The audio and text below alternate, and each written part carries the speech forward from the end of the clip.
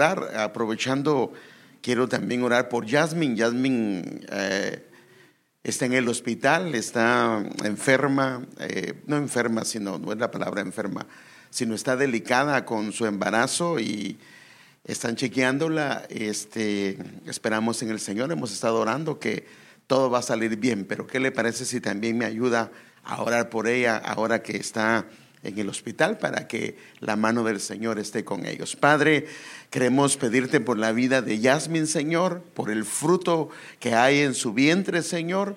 Sabemos de que aunque hay cosas que no logramos entender, todo está en tus planes, todo está en tus propósitos, y grandes cosas quieres hacer con nosotros, especialmente con ella y Héctor, Señor. Por favor, toma control de la situación, que tu nombre sea engrandecido ahí con ellos, Señor. Tu pueblo, nosotros oramos por su vida, Señor, oramos por su vientre, Señor, oramos, Señor, porque todo esté bien, Señor. Oramos para que, Señor, haya una atmósfera, Señor, aquí tuya, Señor, en esa clínica, en ese lugar, en esa habitación, Señor, y que tu gloria sea vista, Señor. Por favor, lo pedimos. También pedimos, Señor, que bendigas tu palabra, que por favor me des tu gracia, esa gracia que viene de ti, para poder impartirla y compartirla, Señor. En el nombre de Jesús damos gracias, Señor.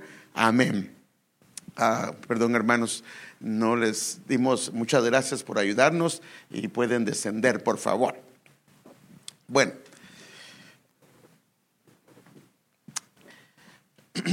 en este año, ¿en qué año estamos? En el año de la reconciliación. Yo sé que si le hubiera preguntado a los niños, ellos lo saben, porque ellos saben qué año es el año de la reconciliación. Ahora, una de las cosas más hermosas que la reconciliación trae definitivamente es la paz.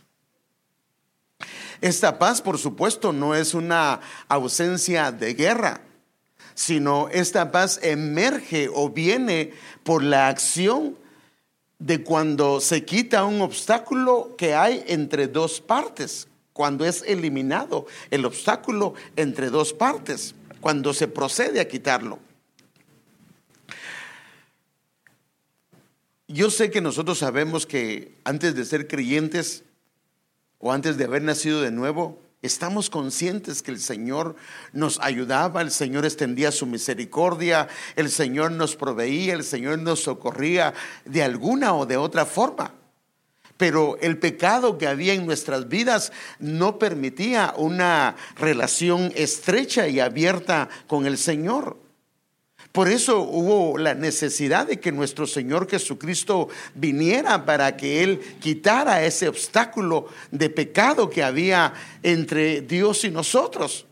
Esto está muy claro en las Escrituras. Por ejemplo, cuando vemos un pasaje de las Escrituras, lo dice muy claro.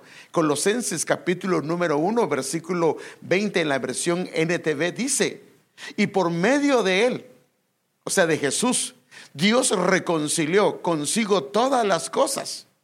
O sea, hubo una reconciliación. ¿Y cómo la hizo? Hizo la paz con todo lo que existe en el cielo y en la tierra, por medio de la sangre de Cristo en la cruz. Sin la sangre del Señor, esa paz entre Dios y el hombre hubiese sido imposible. Pero yo quiero que note algo, que para que haya paz primero debe de haber reconciliación, y esta reconciliación está en dos partes, y en estas dos partes, mire, yo quiero que note algo: hay una atmósfera de muerte en la reconciliación. Por supuesto, esto era necesario, porque la única manera de vencer el pecado era pagando con un precio de muerte, derramando su sangre al Señor, porque era la única sangre, la única muerte que el Señor aceptaría como para aplacar el pecado. Ahora, si nosotros esto lo aplicamos en una relación o en una reconciliación entre hermanos, entre familia, entre esposos o entre creyentes de cualquier índole, fíjese que cuando hay una reconciliación, una de las dos partes tiene que morir. Ay, hermano, ¿cómo es eso? ¿Cómo en una reconciliación tiene que morir un hermano? Pues así nadie se reconciliaría. No me refiero en el sentido de una muerte física, sino en el sentido espiritual y moral. Porque, por ejemplo, alguien de ellos tiene que renunciar al orgullo. Tiene que renunciar a la soberbia, tiene que renunciar a todo aquello que no queremos soltar porque tal vez fuimos dañados, fuimos afectados, pero terminamos cediendo, humillándonos, por decir así, muriendo a nosotros mismos. ¿Para qué? Para que estos principios que son divinos hagan que, hermano amado, venga una reconciliación del cielo.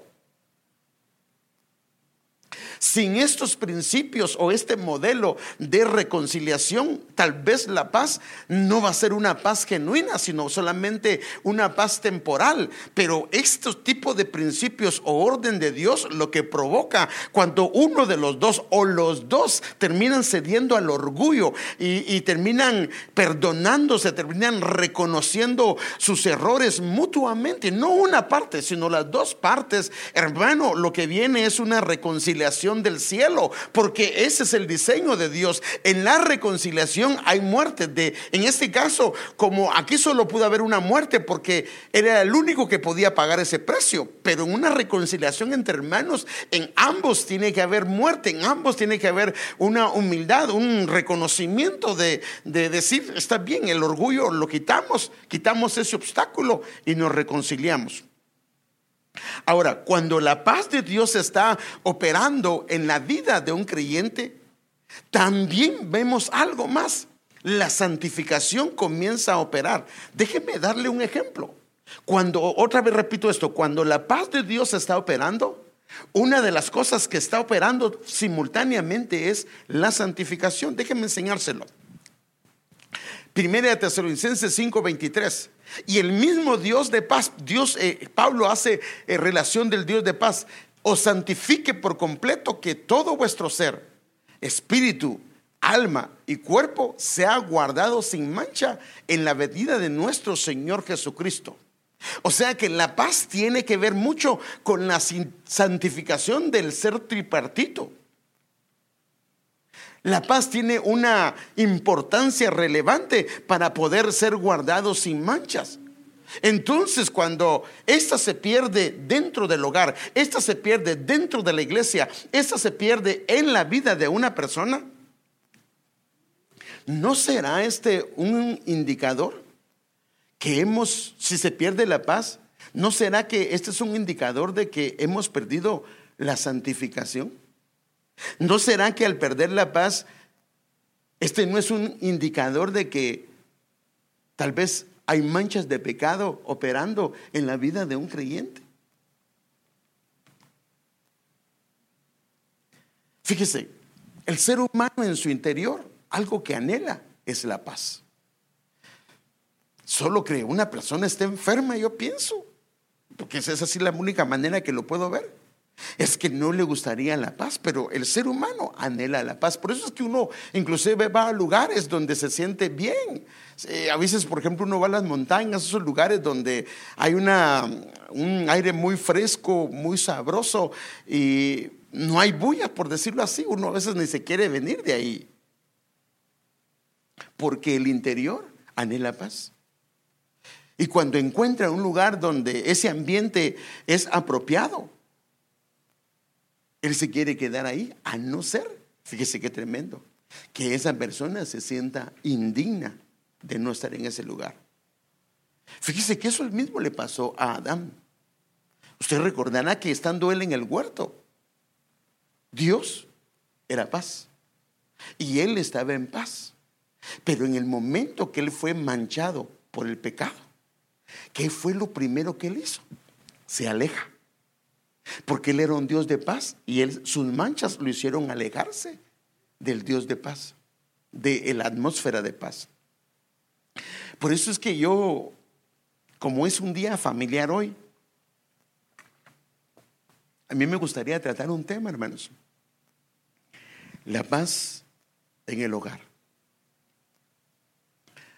He tratado la paz completa, La completa paz se llama el tema. He tratado otros temas relacionados a la paz, pero hoy lo quiero ver desde otra perspectiva. Y fíjese que cuando estaba pensando en esto, hermano, porque pidiéndole al Señor que me ayudara,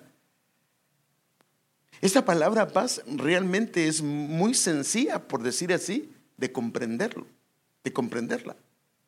Pero cuando pensamos en sus dimensiones, en lo que es en sí la paz de Dios, la verdad es algo muy complejo. Y entonces me he puesto a pensar, digo yo, ¿cómo un hombre con mente finita puede hablar de cosas tan complejas, tan insondables de parte de Dios, tan sublimes de Él?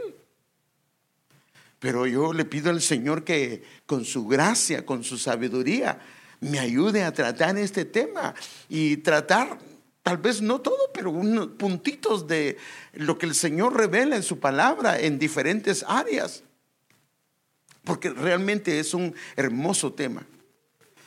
Porque si nuestras vidas van a ser beneficiadas, yo les voy a enseñar que una de las cosas que tiene que haber es paz.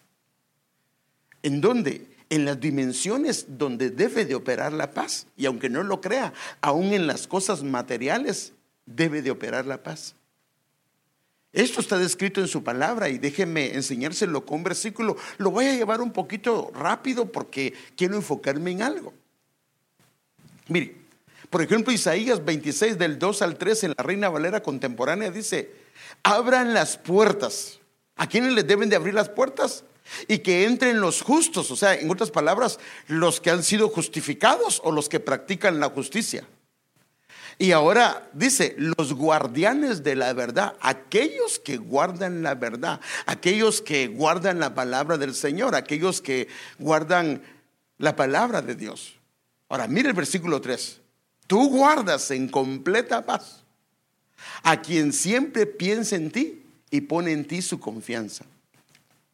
Entonces, esto nos da a entender que la paz, en alguna medida, si habla de una paz completa, puede haber una paz incompleta. Sí es paz, pero es incompleta. ¿Pero cómo puede ser eso? Miren, hermano, si el Señor no habla de una paz completa, si solo habla de la paz, significa que no hay ninguna esfera, ninguna dimensión en ella. Pero desde el momento que habla de completa paz, significa que puede haber una paz que no necesariamente es completa. Por eso es que inclusive cuando habla de fe, dice que la fe se perfecciona. O sea, se puede tener fe, pero no una fe en perfección.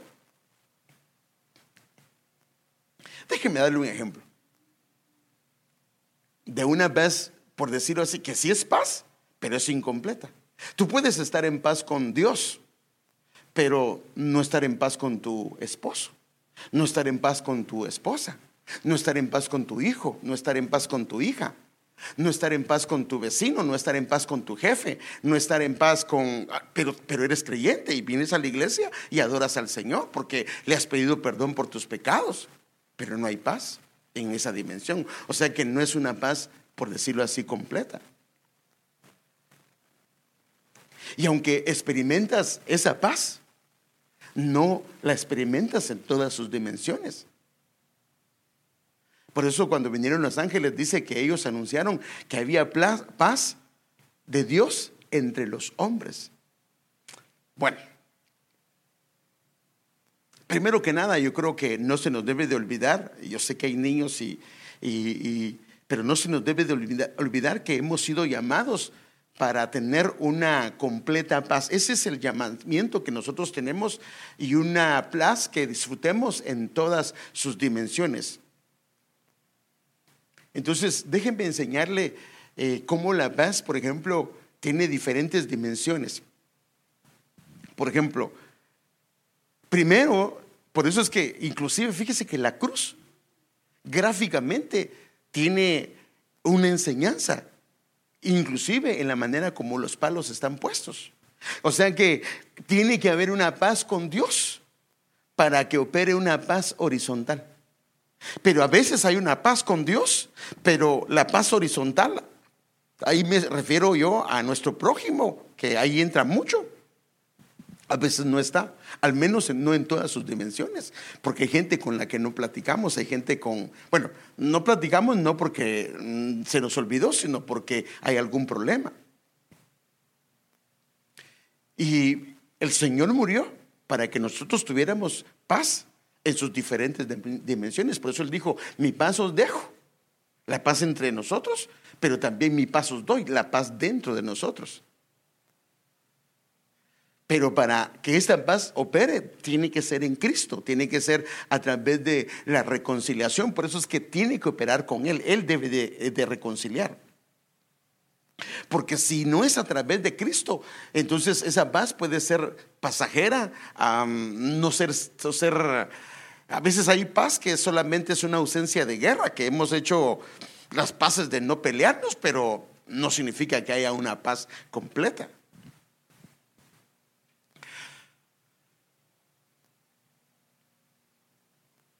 O sea que inclusive fíjese que yo he visto este tipo de paz,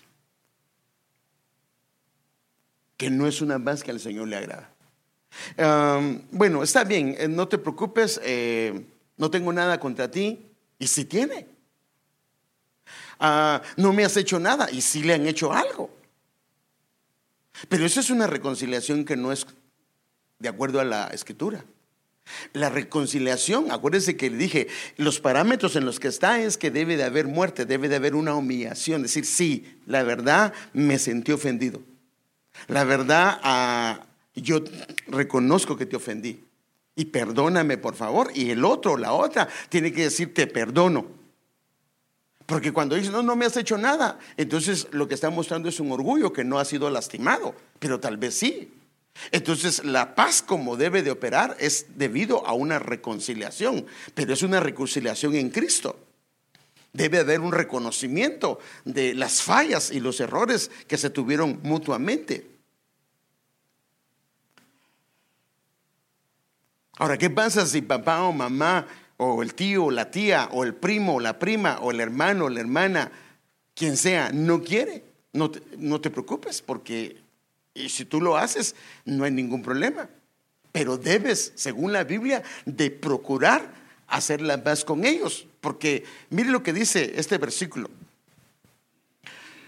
Hebreos 12:14, en la versión Dios ha hablado hoy: procuren estar en paz con todos. O sea, esto lo que significa es que van a haber algunos que no vamos a poder. No porque no querramos, sino porque ellos o ellas no quieren.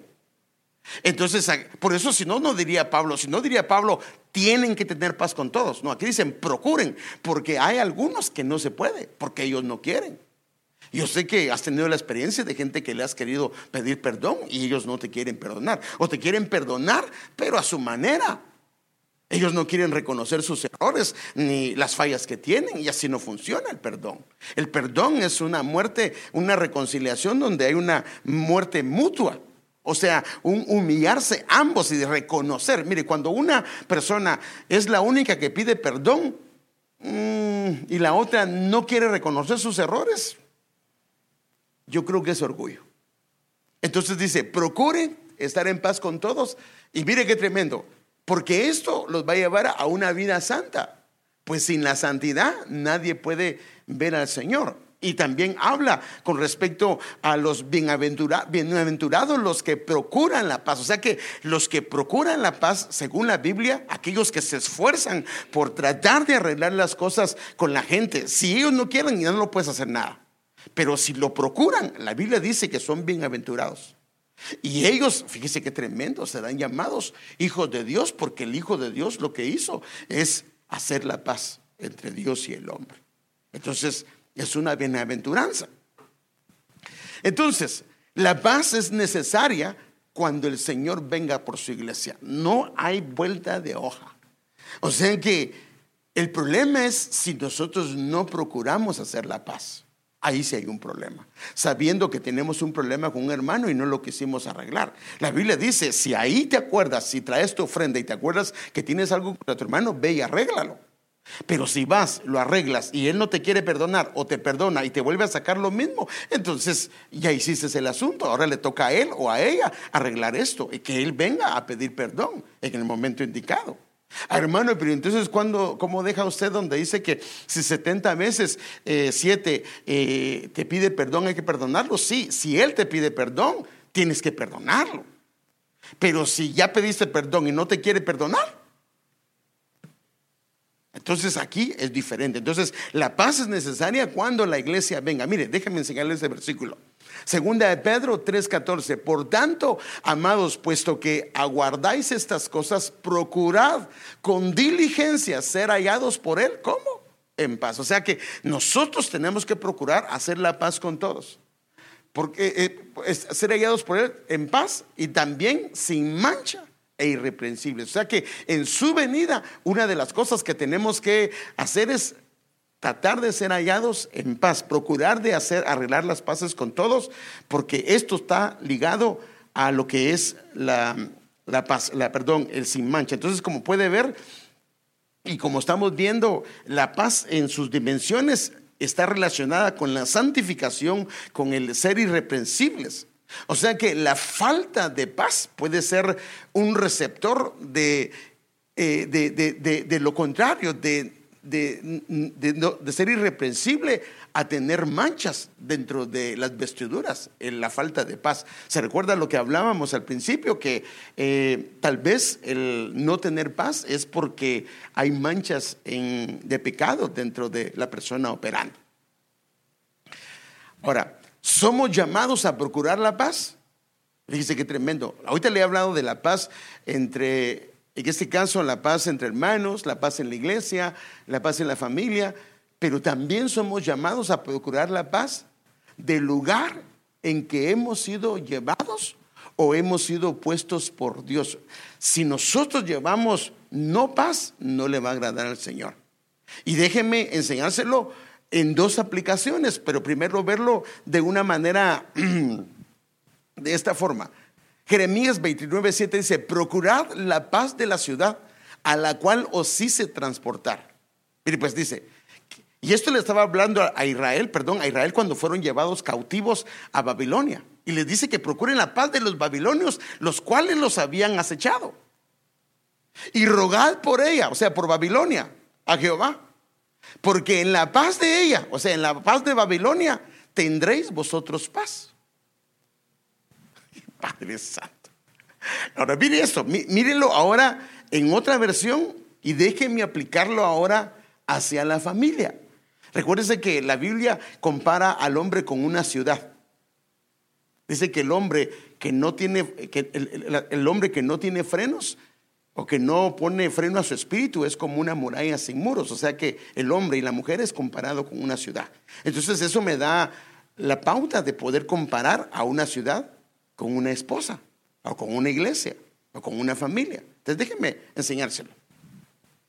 En esta versión, procurar la paz de la ciudad, o sea, procura la paz de la iglesia, procura la paz de tu familia, procura la paz de tu esposa, a la que permití que fueras llevados. Ahora la permití que llegaras a ese lugar, o que ella fuera tu esposa, o que esta fuera tu familia. Y ruega al Señor por ella, ruega al Señor por tu esposa, por la iglesia, por tu familia. Porque si ella, o sea, la esposa o la iglesia o la familia, tiene paz, también tendrán paz ustedes. ¿Quiénes? Los esposos. Mira qué tremendo, ¿eh?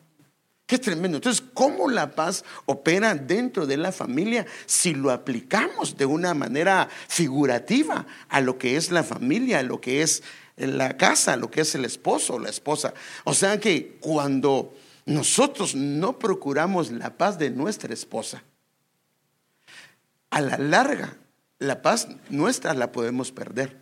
O sea que si procuramos la paz de ella y oramos por la paz de ella, en su paz nosotros también tendremos paz.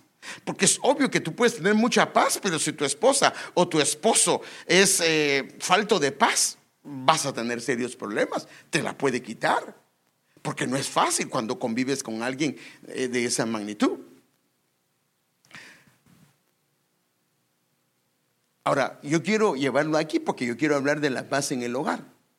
La paz y la prioridad que tiene dentro de la familia. ¿Dónde debe de empezar? Porque el asunto es en dónde debe de operar primero.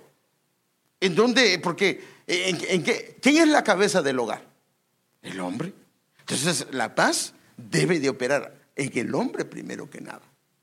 Porque, miren hermanos, yo he entendido algo. Cuando el Señor nos da un matrimonio, nos da una esposa, nos da un hogar, la verdad es que nos da un jardín del Edén. Por eso la Biblia dice que al que haya esposa, así dice la Biblia, hay el bien, hay el favor de Dios. Ahora, el favor de Dios no es un desierto, no es una cárcel, no es un infierno, no. El favor de Dios es algo hermoso.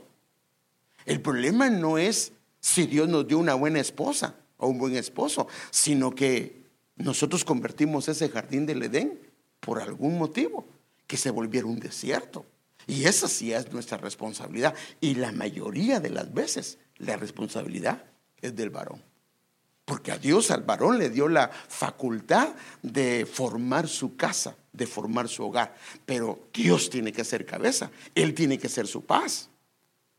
Entonces, fíjese, mire cuál es el orden de prioridad. Primero debe de estar entre esposo y esposa. Tiene que ser ambos tienen que ser reconciliados con Dios y ambos tienen que tener una reconciliación operando. Pero acuérdese, para que haya una reconciliación operando, una de las cosas que tiene que haber es sin manchas. No tienen que haber manchas, no tienen que haber quejas, no tienen que haber estorbos, porque si hay estorbos no hay una reconciliación. Hay una ausencia de guerra, una ausencia de cosas, pero no es una reconciliación a la manera de Dios. Si cada quien jala por su lado, si cada quien no cede dentro del hogar, perdóneme, esa no es una reconciliación. Pueden vivir juntos, pero no a la manera que Dios lo dice. Si hay pueden inclusive haber una reconciliación con Dios, haber paz con Dios, pero entre ellos haber problemas. ¿Y por qué cree usted entonces que hay esposos que pasan una semana sin hablarle a su esposa? Porque hay esposas que pasan una semana, pero yo creo que más pasa en el esposo, creo que somos los más bravos, ¿va? Pero bueno, que Dios reprendemos ese espíritu de braveza. Pero debe de operar primero en ellos dos. Y cuando opera en ellos dos, entonces, déjenme la pantalla puesta, entonces comienza a operar en los hijos.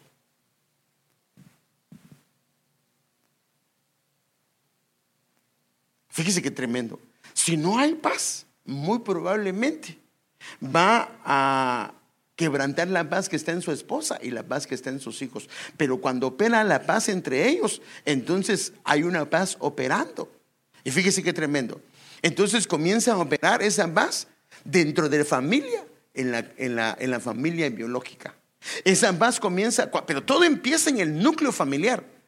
Primero empieza con esposo y esposa, luego se va a los hijos, luego comienza a operar en la familia biológica y luego comienza a operar en la familia espiritual y luego opera en los amigos y luego opera en los enemigos también. Entonces esto nos da una pequeña pauta. Cuando una persona no tiene paz en el hogar, hay mucha probabilidad que tenga serios problemas en la iglesia, con hermanos, con hermanas. Ahora, no digo que no se peleó con un hermano, con una hermana, pero si son varios a los que tiene en la mira, ¿no será que el problema es que está en casa? ¿Qué pasa si tiene problemas en su trabajo? O sea que en la paz de la familia nosotros encontramos la paz necesaria para que Dios nos ayude a relacionarnos con los demás. Y yo sé que tal vez usted estará pensando, ay pastor, esto está un poco jalado. Pero yo quiero que veas que en la medida que te vaya explicando, te vas a dar cuenta de que la paz en el hogar es muy importante. Es más, en la Biblia dice, una casa dividida no prevalece. ¿Por qué se divide? ¿Se divide porque hay paz? ¿Se divide porque hay paz? No, si hay paz no se va a dividir. Cuando hay una ausencia de paz, entonces viene la división porque vienen los pleitos. Entonces yo quiero que lo vayas viendo. Ahora, fíjese qué tremendo. Esto no solo repercute en el hogar, no solo repercute en la familia biológica, en la familia espiritual, en las amistades, sino también repercute en nuestros negocios, en nuestras posesiones, en nuestras riquezas, lo que tenemos. Si dentro de la familia no hay paz, va a repercutir. Yo no sé si se recuerda, pero en una ocasión vino David y mandó a sus siervos, a unos jóvenes, a pedirle sustento, comida, a un hombre que se llama Nabal, el cual su nombre significa necedad, insensato, loco o villano. Eso es lo que significa. Y fíjese que aquí hay algo curioso, porque David le manda a pedir, pero le manda con un saludo. Y en ese saludo, David, que era un hombre de Dios, nos da una pauta de cuál era el orden que debería de haber en la familia. Déjeme enseñárselo para que usted lo vea. Entonces viene David y le dice, decirle así, ¿a quién? A Nabal, en 1 Samuel 25:6. La paz sea contigo. Mire qué tremendo. Primero con el varón, con el cabeza. Y luego dice, la paz sea con tu familia. Y luego dice, y la paz sea con todo lo que tienes. Y en otras versiones dice posesiones. O sea que cuando hay una paz operando en él, comienza a operar una paz en la familia. Y entonces lo que se tiene, lo que Dios le ha dado, comienza a ser bendecido, prosperado. Porque, por decirlo así, no hay nada que lo dañe. O sea que la necedad y la insensatez de este hombre, por una falta de paz en su corazón, hermanos, así dice la Biblia, lo llevó a perder todo. Como no había salud en él, tampoco había salud en sus bienes, y terminaron pasando a manos de alguien más. Usted sabe que su esposa la terminó perdiendo porque él murió, y la Biblia declara que su corazón se paralizó. En otras versiones, hermano amado, la parte, lo que es paz, usted lo puede ver, lo traducen por salud. O sea, en otras palabras, aquí dice, haya salud para ti, haya salud para tu familia, y también haya salud para lo que tienes. O sea que la paz está vinculada con la salud. ¿No será que puede haber una enfermedad por falta de paz entre algunos hermanos? ¿No será que hay algo que no has arreglado y lo has dejado al tiempo y eso ha traído alguna enfermedad? Hermano, otra vez, ¿por qué habla de los varones? Bueno, es que, hermano, así lo dice la Biblia. Todo empieza con el varón porque él es cabeza. Luego sigue con la esposa y luego sigue con los hijos, porque ellos son la familia, y este es el orden no del hombre, es el orden que Dios estableció. Entonces la salud y la prosperidad de las finanzas tienen su base, tienen su origen, tienen su estabilidad cuando hay una salud, hay una paz dentro de la familia. O sea que para que las finanzas sean saludables, la paz en el hogar tiene que ser completa. Hacia Dios primero que nada, hacia mi esposa y hacia mis hijos. Porque a veces, hermano, cuando alguien comienza a decirle a su hijo, bueno, a veces porque no está ahí, ahí le decís a tu mamá que voy a tal lugar, pero si está el hijo ahí y está la mamá enfrente o está el papá enfrente, decirle a tu papá que si va a comer. Y él está allí. ¿Por qué manda el hijo? Y después dice, pues yo no sé si mis hijos se han dado cuenta, pero los hijos saben que hay problemas. Ellos lo saben y ellos lo perciben, y por eso es que lo puede su alma de alguna manera recibir. Entonces, lo que el Señor nos da, que no sea en saco roto por una falta de paz. Ahora, hermano, ¿puede un hogar perder la paz? Sí. Y podemos ser creyentes y llevar años en el evangelio y podemos perder la paz. O sea que bíblicamente sí. Tal vez no en su totalidad, pero sí en algunas dimensiones. Tal vez no con Dios, pero tal vez sí con mi esposa, tal vez sí con mi esposo, tal vez sí con un hijo, una hija o con un familiar cercano. Miremos un versículo que nos habla con respecto a esto. No, este versículo tiene eso voy a hablar la primera parte, no la segunda parte, pero me interesa nada más esto.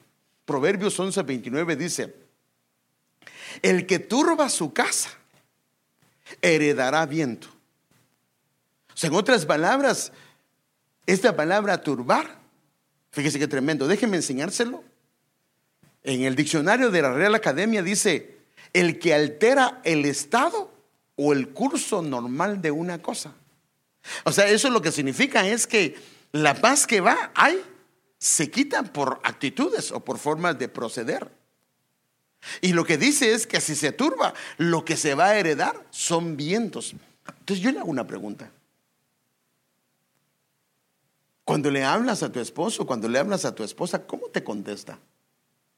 ¿Te levanta la voz? ¿Te habla con respeto? ¿Cómo te contesta?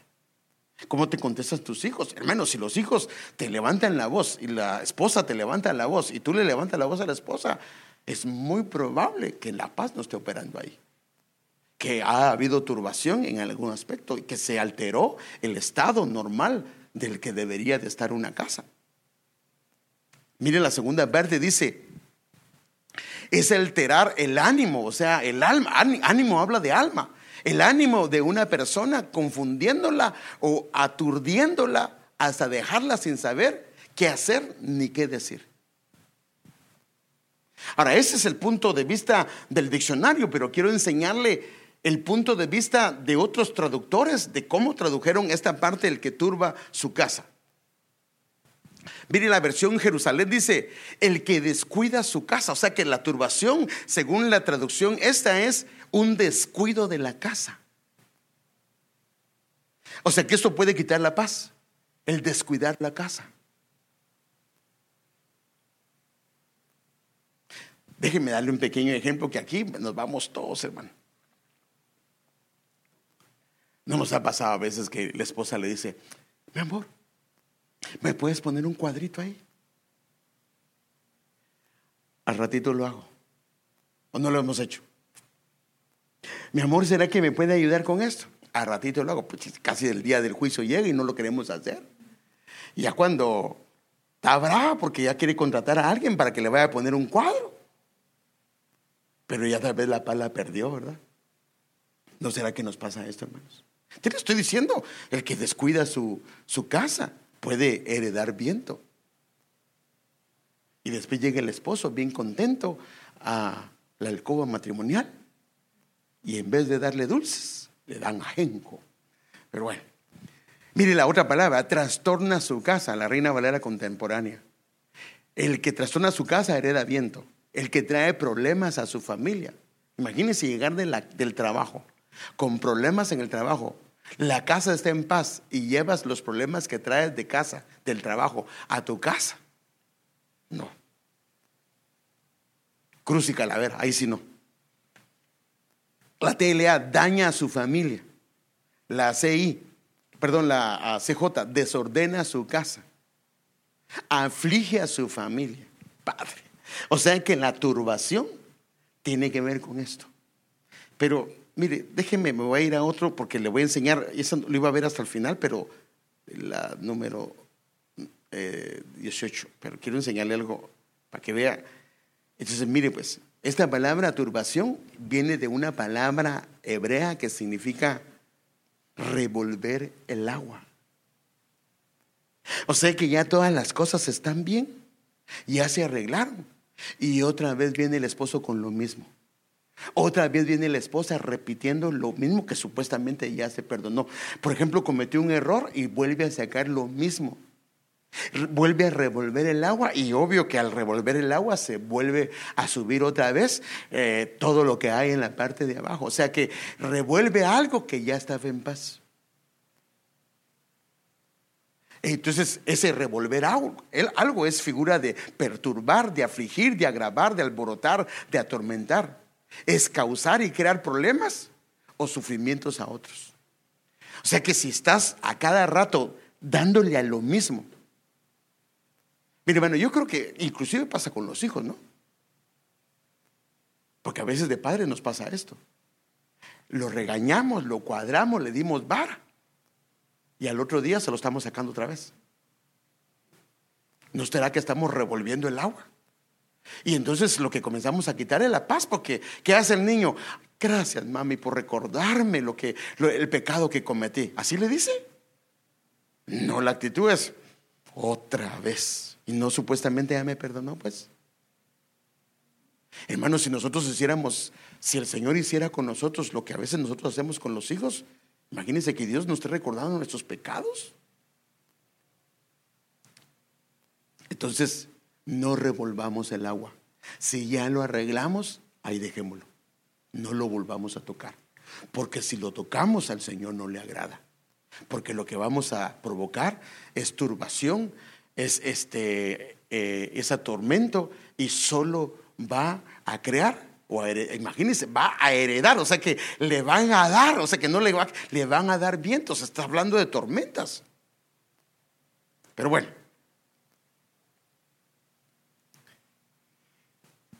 entonces es urgente la paz, especialmente entre cónyuges, por lo que le quiero explicar hoy.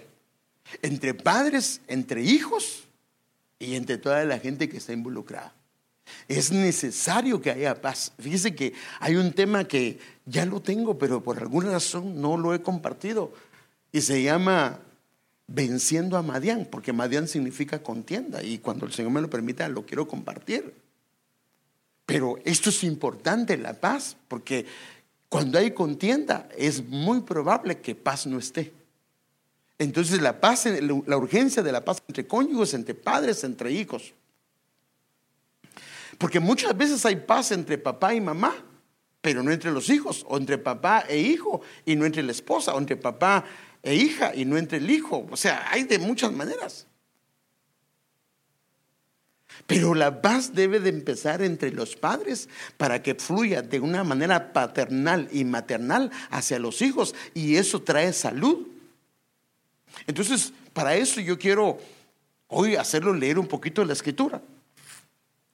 Quiero narrarle una historia de una joven, que ella estaba casada con un padre que era anciano, un hombre anciano. No era padre, perdón, era un hombre que era anciano. Parece que lo que da la Biblia a entender es que él era anciano y era una joven. Parece que ellos no podían tener hijos porque pareciera que él era muy anciano. Eso es lo que da a entender. O probablemente también eran estériles, alguno de los dos. Entonces, esta joven tuvo la experiencia de ver al profeta Eliseo pasar cerca de su casa. Y entonces ella le dio comida, porque reconoció que era un varón santo, y le dio comida, le dio de lo de su casa. Y el profeta pasaba otra vez, le dio comida, y entonces de repente le dice a su esposo: este es un hombre de Dios, ¿por qué no le hacemos un aposento alto, un cuarto, para que él se quede ahí cuando él venga? Imagínense esa mujer, hermano, procurando agradar al Señor, agradando al profeta y buscándole un buen lugar.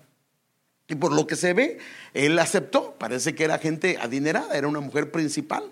Y entonces le hicieron su cuarto, su habitación cómoda de 5 estrellas, donde él se iba a quedar. Pero entonces, esta mujer lo trató tan bien al siervo, que él un día, imagínense, hermano, que el siervo la quería bendecir. Dijo: ¿qué puedo hacer por ella? Y entonces la mandó a llamar. Entonces déjenme leerle la historia. En cierta ocasión Eliseo llegó, fue a su cuarto y se acostó. Se sentía cómodo, porque al haber sido de esas camas, hermano, que son hasta que lo hacen a uno sentirse, se acomodan y todo eso. Bueno, digo yo, ¿verdad? Así la sentía él. Luego le dijo a su criado Jesse: llama a la señora. El criado así lo hizo y ella se presentó. Yo voy a leer algunos versículos, se los iba a contar, pero quiero que lo vea. Entonces Eliseo y ella llegó y le hizo los ofrecimientos, y aquí dice: entonces Eliseo le dijo a Jesse: dile a la señora, te has tomado muchas molestias por nosotros, ¿qué puedo hacer por ti? ¿Quieres que le hable al rey para que haga algún favor con ella? ¿O al jefe del ejército en tu favor? Pero ella respondió: yo vivo segura en medio de mi pueblo, porque era una mujer adinerada. Entonces, como ella no pudo ayudarla y el corazón de Eliseo estaba en bendecirla, le hace la pregunta a Giezi. Déjeme mostrárselo. Versículo 14. Eliseo le preguntó a Giezi: ¿qué puedo hacer por ella? Bueno, contestó el siervo, ella no tiene hijos y su esposo ya es anciano. O sea que lo que da a entender es que ella era joven, pero el problema de él era que era viejo, o tal vez eran estériles, no lo sé, pero es lo que yo puedo ver entre líneas. Entonces viene Eliseo y le dice: llámala, ordenó Eliseo.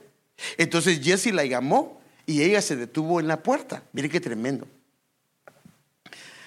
Cuando el profeta le anuncia que iba a tener un hijo, ella creyó imposible esto. No por ella, sino tal vez por la esterilidad que había operando, puede ser, o tal vez era por lo anciano de su esposo. Tal vez llevaban mucho tiempo intentándolo, habían ido al doctor y habían hacerse algunos chequeos y no habían podido. Pero sigamos leyendo lo que dice. Entonces Eliseo le prometió. Qué tremendo, hermano. No importa que se sea viejito, porque Abraham tenía 99 años. No, eso no lo dice, pero yo me imagino que él se lo recordó. El año que viene, Padre Santo, por esta fecha estarás abrazando a un hijo. Y entonces ella responde: no, mi señor, pues ¿qué está pidiendo algo? Acuérdese que Sara se rió porque decía: pues ¿cómo yo? No, mi señor, hombre de Dios, exclamó ella, no engañas a usted a su servidora. En otras palabras, no la emocione con que, acuérdese que ella no tenía hijos, no le emocione con tener un hijo, porque yo creo que cuando una familia no tiene un hijo y han tratado y han buscado, hermano, se anhela tanto un hijo. Y ella no quería ilusionarse, pero obvio que se cumplió lo que el profeta le dijo. Pero ahora déjenme, por favor, imaginarme que el padre no estaba contento. Ay, pastor, ¿de dónde se está sacando usted eso? Fíjese que yo me imagino, pienso, y le voy a explicar por qué, que el anciano no creyó que ella hubiera quedado embarazada de un milagro. Ahora, ¿por qué se lo digo? Por la actitud que él tuvo con el hijo. Recuérdese que la actitud que tuvo el padre con David y los hermanos con David era porque se creía que él había sido un hijo de infidelidad, de una fornicación, de un adulterio o fornicación. Porque la actitud de este anciano padre es algo que yo quiero enseñárselo. Tal vez en algún momento dijo: pero es que el profeta me dijo y Dios obró. Pero como hay unos que son incrédulos, no le creyó. Tal vez inclusive pudo haber pensado que le fue infiel. Imagínese a alguien que piensa que su esposa le fue infiel y tiene un niño. Posiblemente no lo miraba con buenos ojos, porque no hay otra manera de explicar la actitud de indiferencia de este hombre hacia él. Porque usted recuérdese que este hombre no tenía hijos, ella tampoco, o sea que él era el primogénito. Y normalmente una familia que tiene un solo hijo tiene un problema, que le dan demasiada atención, lo consienten demasiado, no lo menosprecian, no tienen una actitud de menosprecio hacia él o hacia ella. No es así. Entonces, fíjese pues, en una ocasión este niño ya había crecido y quiero enseñárselo. Y entonces él quiso ir con su papá a donde él estaba segando, y estando ahí él enfermó. Ahora miren la actitud que este anciano tuvo, que este padre tuvo, que no es normal, especialmente si asumimos que nunca tuvo hijos y que el único hijo que tenía era este. Mire lo que pasa. Cuando el niño creció, sucedió cierto día que fue a donde estaban su padre y los segadores, y dijo a su padre: mi cabeza, en otras dice: mi cabeza me duele, mi cabeza está enferma. Y el padre dijo a su criado, fíjese pues, ¿qué hubiera hecho un padre con un hijo que ama? Agarra a ese hijo y lo lleva a buscar ayuda, ¿sí o no? Pero viene este, dice, y el padre dijo a su criado: llévalo a su madre. O sea, en otras palabras, yo no soy su padre, pero llévalo a su madre. Ahora, esto se me hace una actitud muy incorrecta de parte de él, especialmente cuando un hijo es único. O este era un insensato como Nabal, o este hombre estaba amargado por la duda que había en su corazón. Ahora, mire lo que la madre del niño hizo, porque entonces él se lo mandó con un criado. Hermano, el joven estaba casi desmayado, y cuando lo hubo llevado a su madre, el criado se sentó en sus rodillas, en las rodillas de la madre, hasta el mediodía. Y mire qué pasó con el niño. Y luego el niño murió. Y entonces ella subió, fíjese pues ahora, y lo acostó en la cama del varón de Dios, y cerrando la puerta tras ella, salió. No lo acostó en la cama de su padre, porque tal vez este no lo amaba, o tal vez este no era un hombre de paz. Lo acostó en el varón que era un hombre de paz. Mire, sigamos leyendo para que siga viendo. Luego llamó a su marido y le dijo: mándame ahora a uno de los criados. Le mandó a decir al marido: y una de las asnas, para que pueda ir corriendo al varón de Dios y volver. Pero él preguntó: ¿por qué por qué has de ir a él hoy? No es luna nueva ni Shabbat, o sea, sábado. Ella respondió: Shalom. Shalom significa paz. Ni siquiera preguntó cómo siguió el niño. Mire qué padre. No preguntó en qué condiciones estaba. Y este hombre no lo amaba. Había amargura en su corazón. Y entonces ella tampoco le quiso informar. Tal vez conocía de tiempo atrás la actitud que él tenía hacia el niño. Ni siquiera le quiso informar que había muerto. Ella se enojó al ver la actitud que este hombre tenía hacia el niño y sobre lo que estaba pasando, y que ni siquiera preguntó qué había pasado con él. Y mire cómo le contesta. Esto es lo tremendo. Le contesta Shalom. ¿Sabe qué la palabra Shalom significa paz?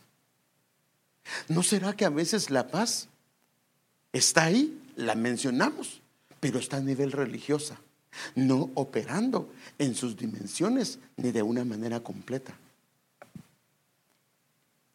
Porque fíjese que la paz no puede venir a un hombre que no está en paz. Yo no sé si se recuerda lo que dijo en una ocasión el Señor Jesús, hablando de cuando un hombre llegaba a una casa. Fíjese qué tremendo. Mire lo que dice él, y vamos a regresar a esa historia, pero quiero tocar esto porque yo creo que este hombre no era un hombre de paz. Al entrar en la casa, hablándole a sus enviados, darle vosotros saludo de paz, o sea, shalom. El shalom era un saludo de paz, pero era una administración que ellos hacían a la casa. Y mire qué dice: y si la casa es digna, que vuestro saludo de paz venga sobre ella, o sea, repose sobre ella. Pero si no es digna, que vuestro saludo de paz se vuelva a vosotros. O sea, que si no es digna y si no hay paz, entonces que se vuelva y se queda en la casa sin paz.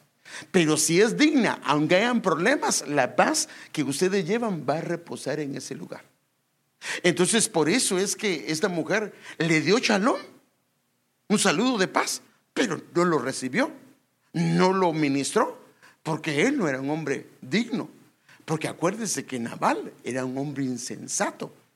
Algunos creen que era un hijo de Belial, por la manera que él era. Ahora, aquí vemos que cuando ella se encamina para ir a ver al profeta, entonces el profeta, Dios le dijo: qué raro que el Señor no me ha mostrado el problema que ella tiene. Pero lo que sí averiguó era cómo estaba el orden de la paz, porque él sabe que cuando la paz no está en orden, van a haber conflictos, algún problema, una falta de salud va a haber. Entonces fíjese lo que le pregunta. Eliseo significa Dios es salvación. Entonces él describe el orden de la paz, cómo debe de estar. Y llegó al varón de Dios en el monte Carmelo. Y sucedió que cuando el varón de Dios la vio de lejos, porque él no sabía qué había pasado, dice: Dios no me ha revelado. Dijo a su siervo Giezi: he aquí la sunamita. Fíjese qué tremendo. El nombre de ella viene de Sunem, y Sunem significa reposo, significa descanso, que va íntimamente ligado a la paz. Pero tal vez, por eso digo, ella le saludó con paz, pero como él no tenía paz, no reposó sobre él. Tal vez era un insensato. Ahora, note el orden cómo lo muestra. Y corre hacia su encuentro, hacia la viuda, perdón, hacia esta mujer, hacia la sunamita, y dile: mire, aquí está otra vez, aquí viene la cosa. ¿Estás en paz? No me ha revelado el Señor, pero ¿estás en paz? ¿Está en paz tu marido? ¿Está en paz el niño? Y otra vez comienza a contestar de una manera religiosa: Shalom, sí, pero no estaba en paz. O sea que cuando no hay paz en el cónyuge, cuando no hay paz en el esposo o en la esposa, los niños sí pueden ser afectados. Los niños sí pueden ser afectados.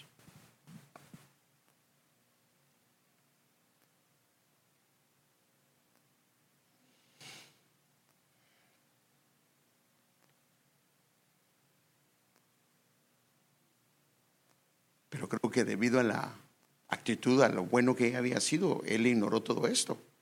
En el caso del profeta. Porque aquí vemos cómo opera la paz. Primero en el cónyuge y luego se va hacia los hijos. Miren, hermano, la importancia de que esposos estemos en paz. Hermanos, por favor, y como estamos hablando del hogar, la importancia de la paz, no solamente entre esposos, la bendición que hay de estar en paz, sino la administración de la paz que hacemos hacia los nuestros. ¿No será que le están fallando las calificaciones? ¿No será que al niño no se le queda? ¿No será que tiene miedo y no puede dormir porque hay una falta de paz? Porque ha visto algunos gritos que no debería de ver. ¿No será que ha visto algunas actitudes entre nosotros los cónyuges que no están correctas? ¿No será que esos problemas financieros son debido a una falta de paz? Porque no hay salud. Porque en este caso la falta de paz fue letal para el pequeño.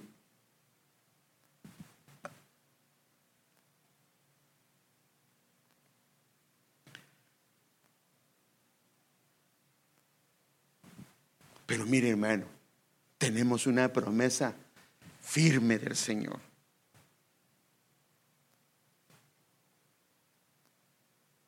Para nuestras familias, y esta es la promesa de Él: la paz os dejo. ¿Pero la paz dónde? La paz entre nosotros, cónyuges, hermanos, iglesia.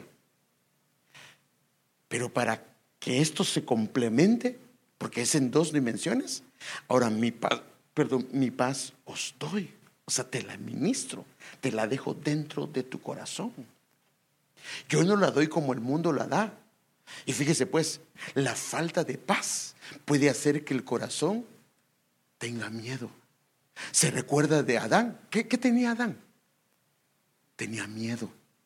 La falta de paz entre Dios y él produjo, fíjese qué tremendo, hermano, produjo miedo en su corazón. Ay, sí, hermano, fíjese que cuando voy a llegar a mi casa me da miedo. Es que usted no sabe cómo se pone, hermano. Usted porque no la conoce. Yo quiero ministrarme. ¿Y será que no puede llamar a los apóstoles para que la ministren a ella? A la gran, como está entonces la cosa, va. Y tal vez ella dice: ay, hermano, yo oro al Señor para que Él agarre horas extras y que se vaya a diferentes lugares y que le agarre la tarde y que cuando venga ya todos estemos dormidos, porque cuando viene todo el mundo comienza a afligirse. ¿Será que te tiene miedo tu hijo? ¿Qué pasa cuando llegas? Te van a abrazar, te van se sienten felices de verte, o te abrazan, pero porque con miedo. Y peor es si ni siquiera te saludan, porque también a veces pasa eso, ¿va? Que llegan los niños, solo los niños no pasar, hey, así dice uno, aquí estoy. Y ni siquiera buenas tardes, buenas noches, papito, un saludo. No, hermano, si la mamá ve que ni siquiera saluda a su esposo, perdóneme, agarra a su hijo y le dice, él es su tata. No, su tata no, su papá.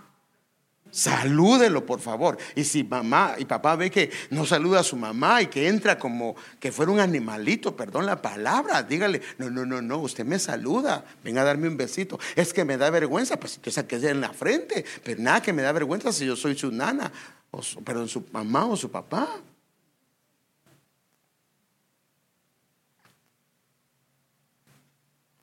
Se me fue el tiempo, hermanos. Pasemos, por favor. Entonces, la paz en el hogar, qué necesaria es. El Señor nos ayude, hermano. Qué hermoso es. Fíjese que cuando uno llega inclusive a una casa, uno puede percibir eso. Usted es exagerado. ¿Cómo va a percibir la paz? Sí se percibe, hermano. Sí se percibe. La paz en el hogar. Pues vaya a mi casa cuando no hay nadie y va a encontrar paz. Aún así, aunque no haya nadie, entonces no se percibe paz. O sea que no es ausencia de gente, sino el ambiente se puede llenar. Y estos son caldos de cultivos para que el enemigo haga estragos, hermano. Por eso la Biblia dice, una casa que se divide no puede prevalecer. Y mire qué hace Dios, hermano, sus promesas. Y la paz de Dios, qué tremendo, hermano, que sobrepasa todo entendimiento. Una de las cosas que hace es que guarda tu corazón donde están los sentimientos. Cuando esa es la bendición de la paz, que comienza a cuidar tu corazón. Y sobre toda cosa guardada, guarda tu corazón, porque de él mana las fuentes de la vida. Pero mire, hace algo también. Guardará también los pensamientos. Otras versiones dice, guardará tu mente. O sea que la manera de ver a tu esposo, no vas a pensar que está viendo no, tendrás buenos pensamientos hacia él, hacia ella, hacia los hijos, hacia las hijas, hacia tu papá, hacia tu mamá, hacia tu hermano, hacia tu hermana, hacia tu cuñado, tu cuñada. O sea que la paz del Señor ministra que nuestros corazones sean guardados, que nuestros pensamientos sean guardados, porque ahí es donde hay un conflicto enorme. Y entonces, fíjese, si la paz de Dios comienza a gobernar en un hogar, yo quiero mostrarte lo que la Biblia dice que va a pasar.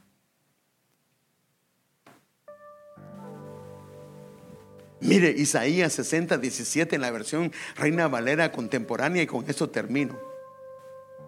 A ti te traeré oro en vez de bronce.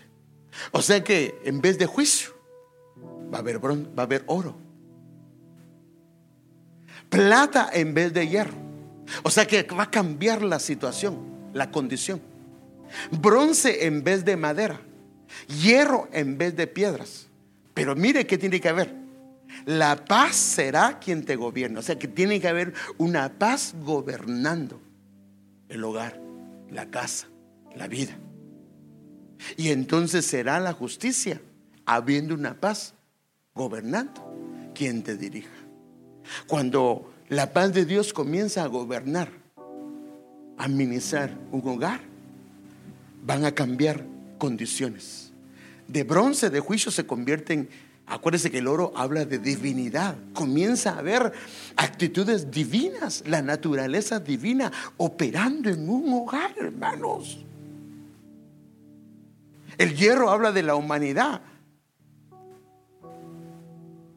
Comienza a haber un cambio de condición económica, de condición de un ambiente espiritual. Esto es lo que quiere decir esto.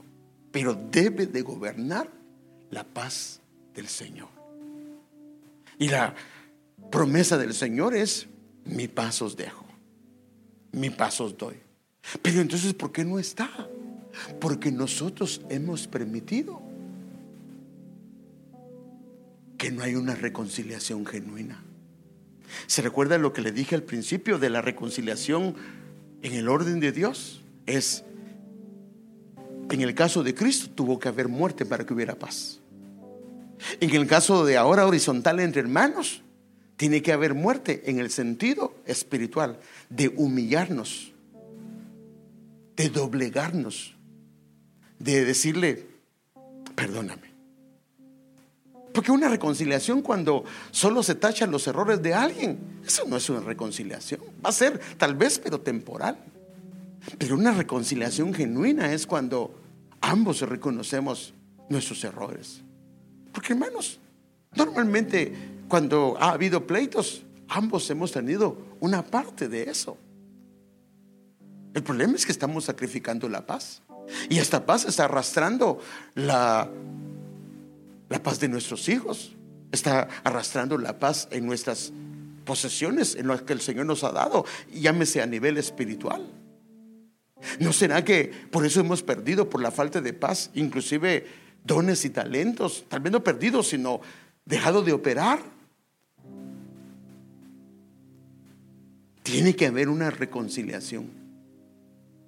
Y hermanos, ¿no le parece a usted que sería incongruente que hoy hay una atmósfera de reconciliación proclamada por un cabeza ministerial, un apóstol? Y está, todo este año está y la reconciliación operando. Y triste sería que nosotros lleguemos al final del año sin habernos reconciliado, sin haber arreglado las cosas. Y obvio que entonces lo que estamos perdiendo es una virtud, es algo de Dios, que es la paz. Y la paz en el hogar es algo muy hermoso. Yo no digo, hermanos, que no hayan problemas en casa. Nos pasa a todos. Hay un malentendido, hay cosas que no salieron como queríamos, pero debemos de arreglarlo. Pero perdóname, si llevas una semana sin hablarle, o pasas una semana sin hablarle a tu hijo, a tu hija, o un mes, perdóname, algo no está bien. Aún un día o 2 días, algo no está bien. No podemos. Porque acuérdate cómo ministra la paz, cómo fluye la paz en sus diferentes dimensiones. Yo quiero hoy pedirte, amado hermano, amada hermana, que arreglemos las cosas, que nos reconciliemos. Claro, si estamos, porque tampoco no funcionaría si sabes que tienes problemas con él. Por eso Isaías dice, venid y estemos a cuentas. Primero arreglemos cuentas con él. Porque si solo arreglamos cuentas acá, no las vamos a arreglar bien. Primero arreglémoslas verticalmente. Ese es el orden, para que esto horizontal sea como un sello de amor y que venga el amor y cubra multitud de pecados. Porque cuando vienes alguien a pedirte perdón, imagínate que alguien viene a pedirte perdón. Mira, te voy a perdonar porque si no mis hijos se los va a llevar la tizna. No, eso no, hermano, eso no. Mira, yo de verdad no quiero seguir más con esto. Yo no quiero que me afecte más. Para empezar, somos familia. Eres mi esposa, eres mi esposo, o eres mi hijo, mi hija, eres mi papá, eres mi mamá, eres mi hermano, mi hermana, mi cuñado, mi cuñada. Debemos de estar en paz. Hermano, y si no me quiere perdonar, pues tú ve, arregla las cosas, arréglalas. Yo soy seguro que el Señor te va a dar tu gracia. Yo recuerdo que en una ocasión yo le fui a pedir perdón a un familiar. No me quiso perdonar y estábamos en la iglesia los dos, acabábamos de terminar el servicio. No me quiso perdonar. Bueno, dije yo, está bien, no hay ningún problema. Ya no continué porque Pues si alguien no te quiere perdonar, o solo de labios, ¿para qué lo vas a seguir haciendo? ¿Por qué le vas a seguir pidiendo perdón? Ahí lo dejé. ¿Y sabe qué pasó? A los 2 años y meses estaban tocando la puerta de mi casa. Él, juntamente con su familia, estaban pidiéndome perdón. Ahora le tocó a él ir a mi casa a pedirme perdón. Claro, lo perdoné. Empezamos una relación hermosa y Dios quitó todos los obstáculos. Pero este es el año de la reconciliación, hermanos. Yo te he dicho varias veces que yo me he sentado por lo menos más de una vez con mis hijos, porque como padre yo he cometido errores. No nos corresponde a veces sentarnos con ellos y decirles: perdóname, mi hijo, yo cometí este error, perdóname por exponerte a esto, perdóname por haberte dicho algo incorrecto, no estuvo bien. Y saben una cosa, ese hijo, en vez de verme a mí que ay, se murió mi papá, no, ¿sabe qué va a ver? Me va a ver con más respeto, me va a estimar. Porque qué hermoso es cuando los montes se pueden bajar, para que los valles, los hijos, puedan subir. Ese es el deseo de Dios. Padre, aquí estamos, Señor. Tú nos conoces y conoces nuestros corazones. Sabes nuestras flaquezas, sabes nuestras debilidades. Tú sabes si hay paz en el hogar o no lo hay. O hay solo una paz ficticia, una paz que solo es una apariencia, pero no es una paz genuina. Tú lo sabes. Sabes lo que hay en nuestro corazón. Sabes si hemos turbado nuestra casa inconsciente o conscientemente, revolviendo las aguas que ya no deberíamos de revolver. Perdónanos si lo hemos hecho conscientes, sabiendo que estamos haciendo daño. Perdónanos, por favor. Pero esta noche, Señor, acudimos a ti y queremos arreglar todo. Ayúdanos a reconciliarnos cediendo.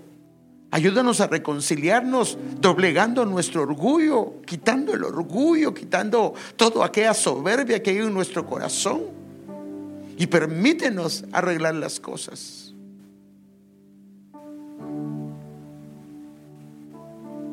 Permítenos, Señor, una reconciliación. Estamos en el año de la reconciliación.